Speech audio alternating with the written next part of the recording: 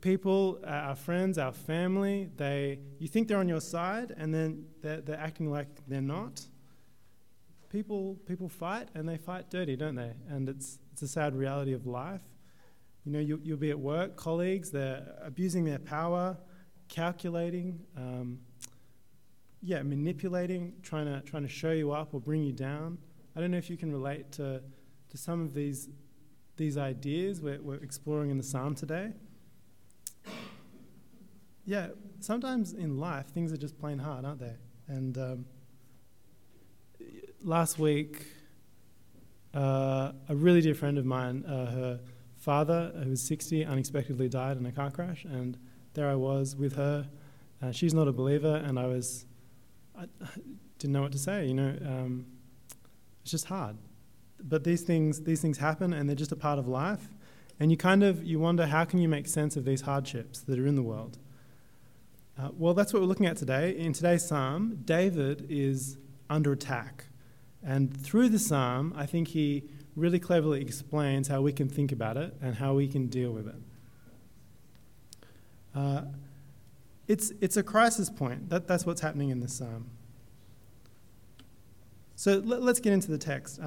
Picture David, King David. There he is in his royal throne room, and his advisors, they come rushing in, and they've got bad news. And then verses 1 to 3, they're in quotation marks, because they're the advisors' exclamation. They're laying out the problem.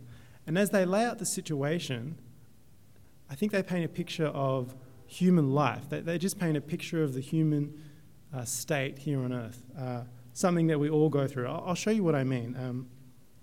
See if I can get this thing to work. As an aside, Moore College, where I study, it's a world-renowned Bible college. And now I'm in second year. We've learnt to draw stick figures, as you can see. And now you'll notice I don't have any arms. It's not a theological position about the nature of humanity. It's just the arms are really annoying to draw, and I don't think you need them, so I've got rid of them. So verse 2, if you've got it there, David's advisors, they run in and they cry, "We must flee. David, we've got to flee." Why? Well, if you look at verse 2, follow along. "For look, the wicked bend their bows. They set their arrows against the strings to shoot from the shadows at the upright in heart. Their guns are loaded, they've got us in their sights, and their fingers are on the triggers." What's more, they're in the shadows, aren't they? We get that at the end of verse 2. It's unforeseeable. They're shooting from the shadows. We can't even see them coming. We're helpless. We're powerless. And as you can see, I've represented this helplessness with the small umbrella that the stick figure is holding. Have you ever felt like that your only defense is about as useful as a brolly that's designed to hold off rain is against arrows that are designed to pierce armor? I don't know if this makes sense to you. I love it. I think it's good at capturing it. In fact, I think the psalm may have been improved. If David had thought of it, he could have at the end of verse 2 said, "My only defense is a small umbrella." But he didn't, and I don't know, maybe he disagreed with me, but I should probably move on. Verse 3, it says, "When the foundations are being destroyed, what can the righteous do?" What can we do? I think the end of verse 3 here, it's this last word from the advisors it's an expression of helplessness, and it's an existential cry. What can we do when we're under siege, as we are? And it reminds me of the movie The Castle. Daryl Kerrigan, there he is. They want to take his house, and all he can really say is, "It's not fair. It's Marbo. It's the vibe. It's just not fair." And so this kind of attack could be you at many parts of your life. On one slide behind, many parts of your life. It's a description of the human condition, that hardship is constant and we are at its mercy. So what can we do in this moment? The moment that's always before us? Well, David's advisors, they give their cry out of fear. They say, "Flee." You get that in verse 1. Try to seek refuge. Find refuge somewhere, David. You've got to get out of it now, quickly, before things get really bad. But the question is, where can you go? I don't know when the last time you worried about the threat of a incoming arrow. It's probably not been on your mind, probably hasn't been keeping you up at night. But what has been keeping you up? What's been worrying you? You know, we're under siege in so many spheres in our lives, family and work, and you look at the statistics on this, we do flee. That is our response. The averages are that we change jobs every 4 years, and we get a divorce after 8. So maybe fleeing is kind of what we do. And David's been there. In fact, he's there right now in our psalm. And to the idea of fleeing, he says, "No way, Jose, not a chance. How can you say to me, flee?" That's how the psalm begins, isn't it? David begins the psalm with his answer. God is my refuge. I won't be going anywhere. Now, in some ways, it's not surprising that he says that, is it? I mean, we're reading the Bible after all, and he is the psalmist. It's the kind of thing that he would say. I could forgive you if you hear him say this, and you're kind of like, well, yeah, of course he would say that. The real question is, how does that help?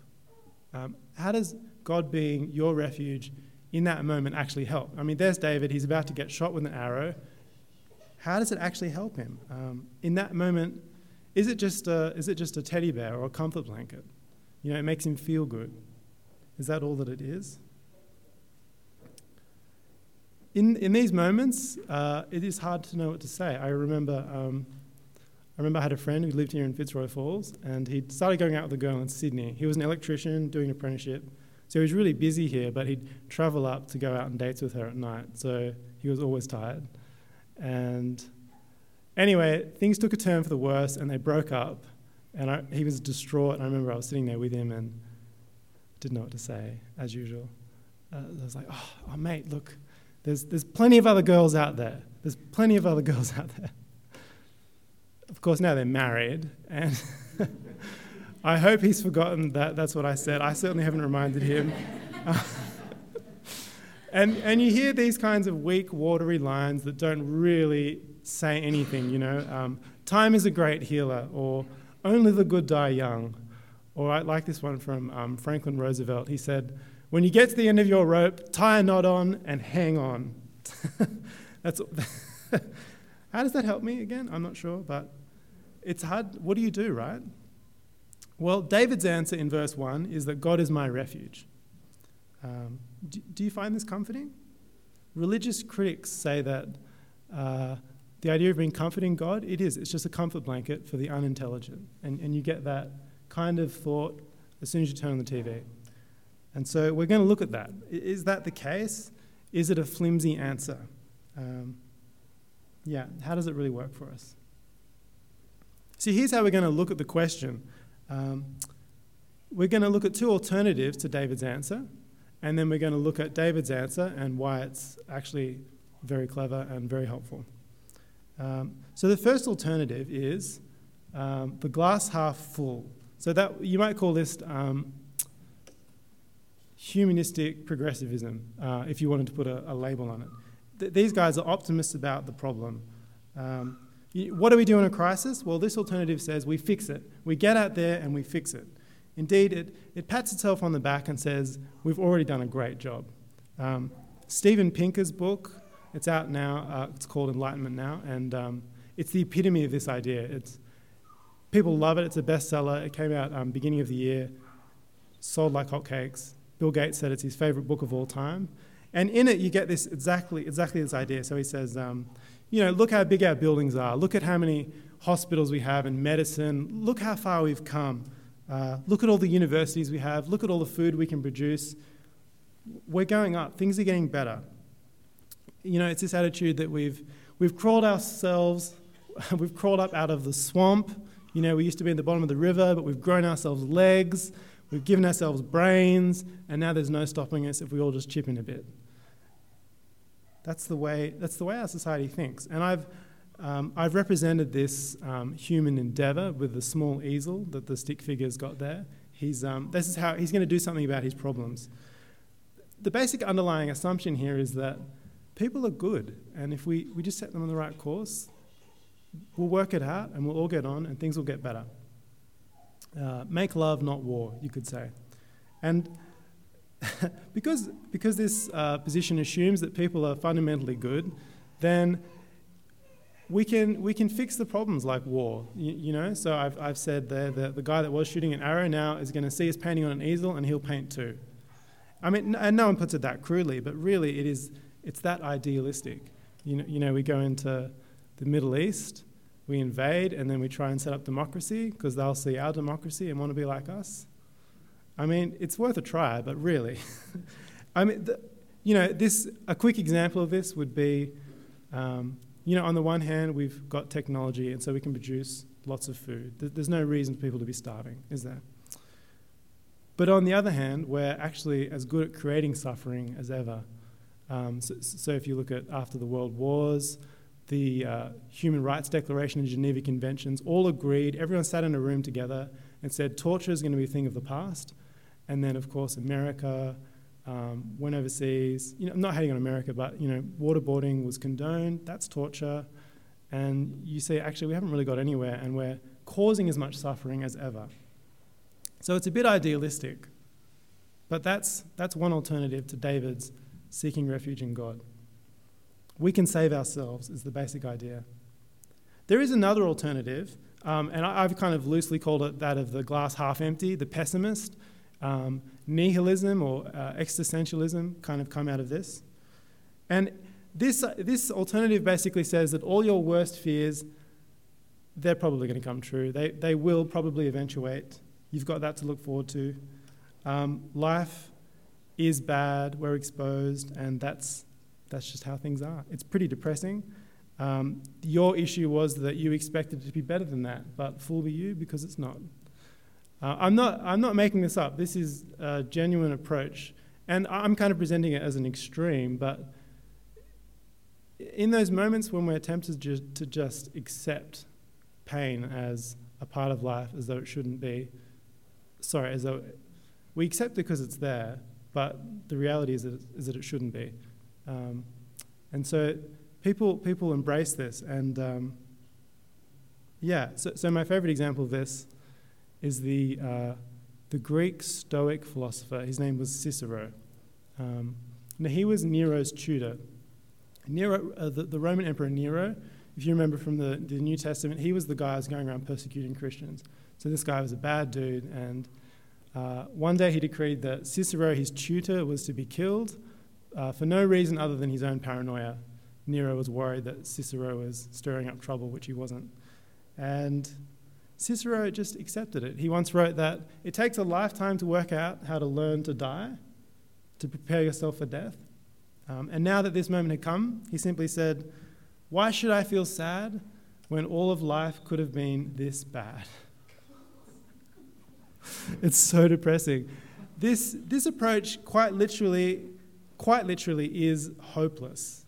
It is hopeless. That's what it is. So there's two alternatives. The optimist who says we can remove suffering, and the pessimist who says just accept it and offers no hope. Well, David the psalmist gives his solution: my refuge is the Lord. And now we're in a position to see the significance of Christianity's answer here.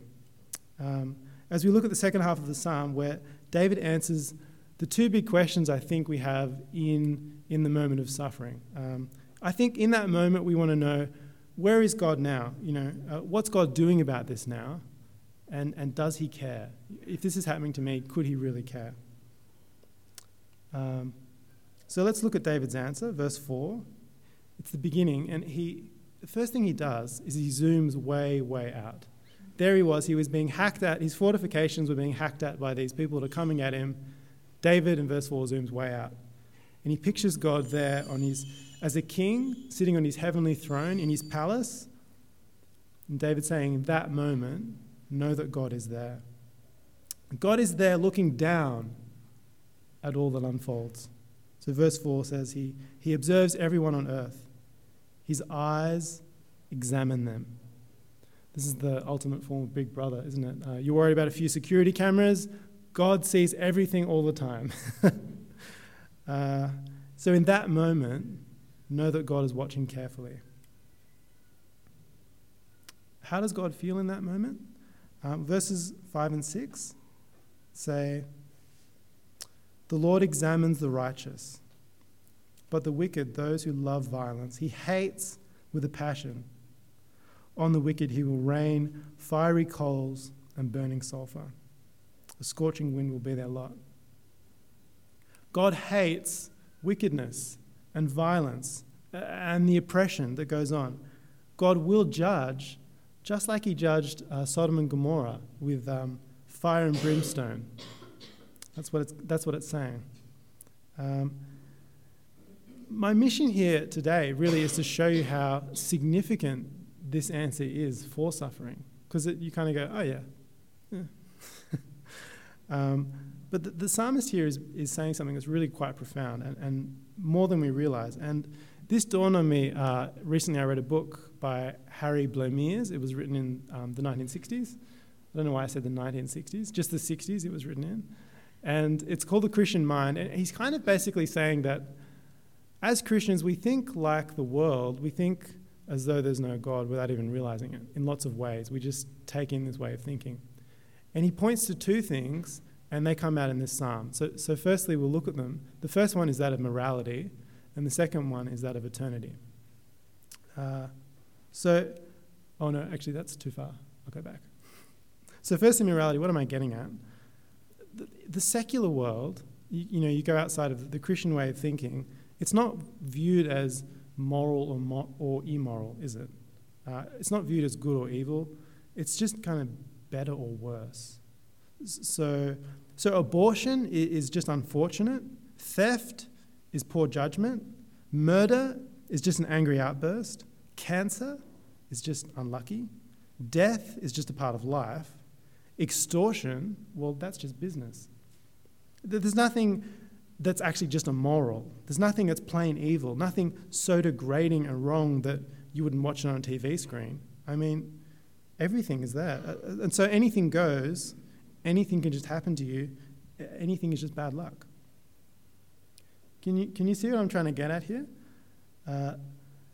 For example, there was a huge media storm over House of Cards. The main character there, Frank Underwood, was played by Kevin Spacey. And in the show, Frank Underwood was a ruthless character. Just to pick a couple of incidents, he killed a dog just for fun in one episode, and another one he manipulates a man, politically manipulates him to the point of despair, and the guy commits suicide. So he was just an awful person on TV, and people loved it. The top ratings, people couldn't get enough of it, and in the media there was a lot of debate about this character, Frank Underwood. So you'd read things like, is Frank Underwood a bad person, or is he a good person that just does bad things? I'm not even kidding. Have a look. This is exactly what people were saying, and most people agreed he was a good person. He just did bad things. Now this is dripping in irony and hypocrisy, because this actor who was playing this guy, Kevin Spacey, then does a fraction of these bad things in real life. There was a persistent, unwanted sexual advances that he was, putting on people. And the minute this came out, people dropped him. No one wanted anything to do with him. They despised him. And yet they loved the character. They couldn't get enough of it. But the Christian, we need to see the acts by the hands of people as good or evil. People are righteous or they're wicked. And that's how God sees things. The pain and suffering in the world is therefore not unlucky or unfortunate, as though we should expect it, as though it's natural. Remember Seneca the Stoic? Seneca there, he's sentenced to death. He's like, all of life could have been this bad. But no, pain is seen as fundamentally wrong and offensive. Death is bad. Death is punishment for rejecting God. That's what Scripture tells us. This is what's so profound about David's response in verse 5, which says, "The Lord examines the righteous, but the wicked, those who love violence, he hates with a passion." God hates the wicked. In some ways it's to our great error that we spend so much time talking about God's love. We don't speak much about his hate, and then that means when really awful things are taking place around us, they kind of don't make as much sense. But God hates the wicked. He hates evil.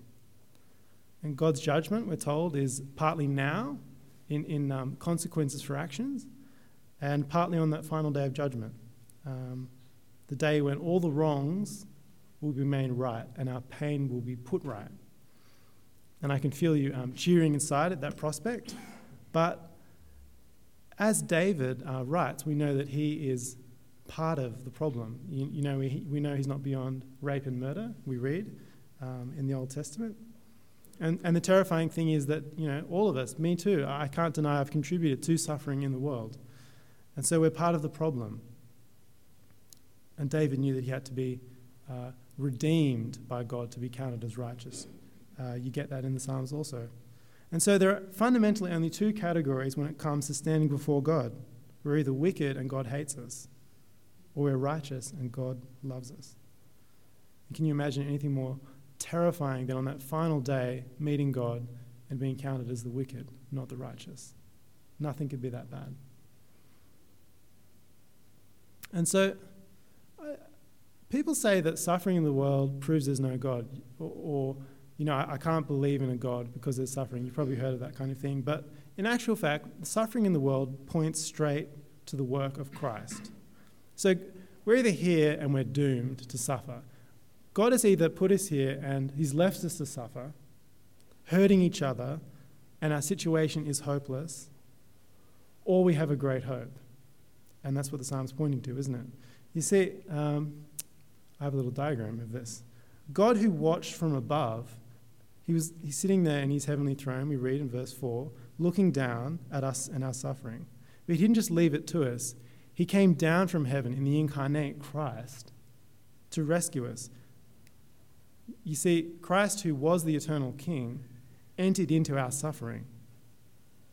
He knew what it was like to be chased by an animal. The idea of flee to the mountains in the psalm, Christ knew he wanted to do that. He was being chased by the Jews. They're about to kill him. He had been there. This is exactly, these are his words that we are reading. He knew what it was to want to seek refuge and flee. But he did this for us so that those who trust in Christ don't have to flee. Our refuge is in Christ, declared righteous. That's one too far.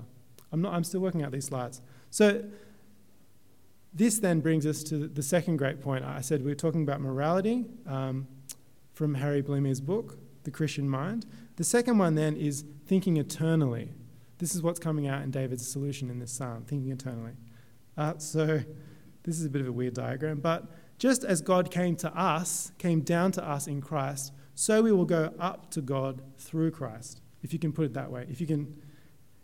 Heaven's not really in the clouds. I'm sure you guys all know that. And yet the imagery in the Bible pictures it that way, doesn't it? You get that in the psalm. God is in his heavenly throne, and so we'll go up to the heavenly throne too. We'll meet God. And so I love this image. In verse 4, God is far away on his heavenly throne. And then in verse 7, if you look down the end there, it says, we will behold him face to face. God who is far off, we will be here. We'll be able to feel his breath. That's what David's saying. We're going to be right with him. So in that moment of suffering, remember that. Often we fail to let this reality transform our present situation. That's what Harry Blemere is trying to say. So the world thinks that life begins and then it ends, and there's suffering in the middle, and that's it. Just deal with it. And as Christians, of course, we say life begins, we die, but then we get eternity.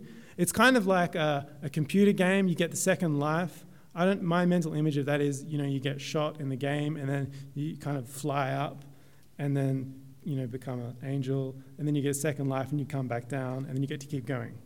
And that's kind of like maybe the way we think about it. But Harry Blemere is pointing out that this idea of eternity is thinking about it chronologically. We're thinking about it as an extension on the end, an extension of a chronological sequence in time.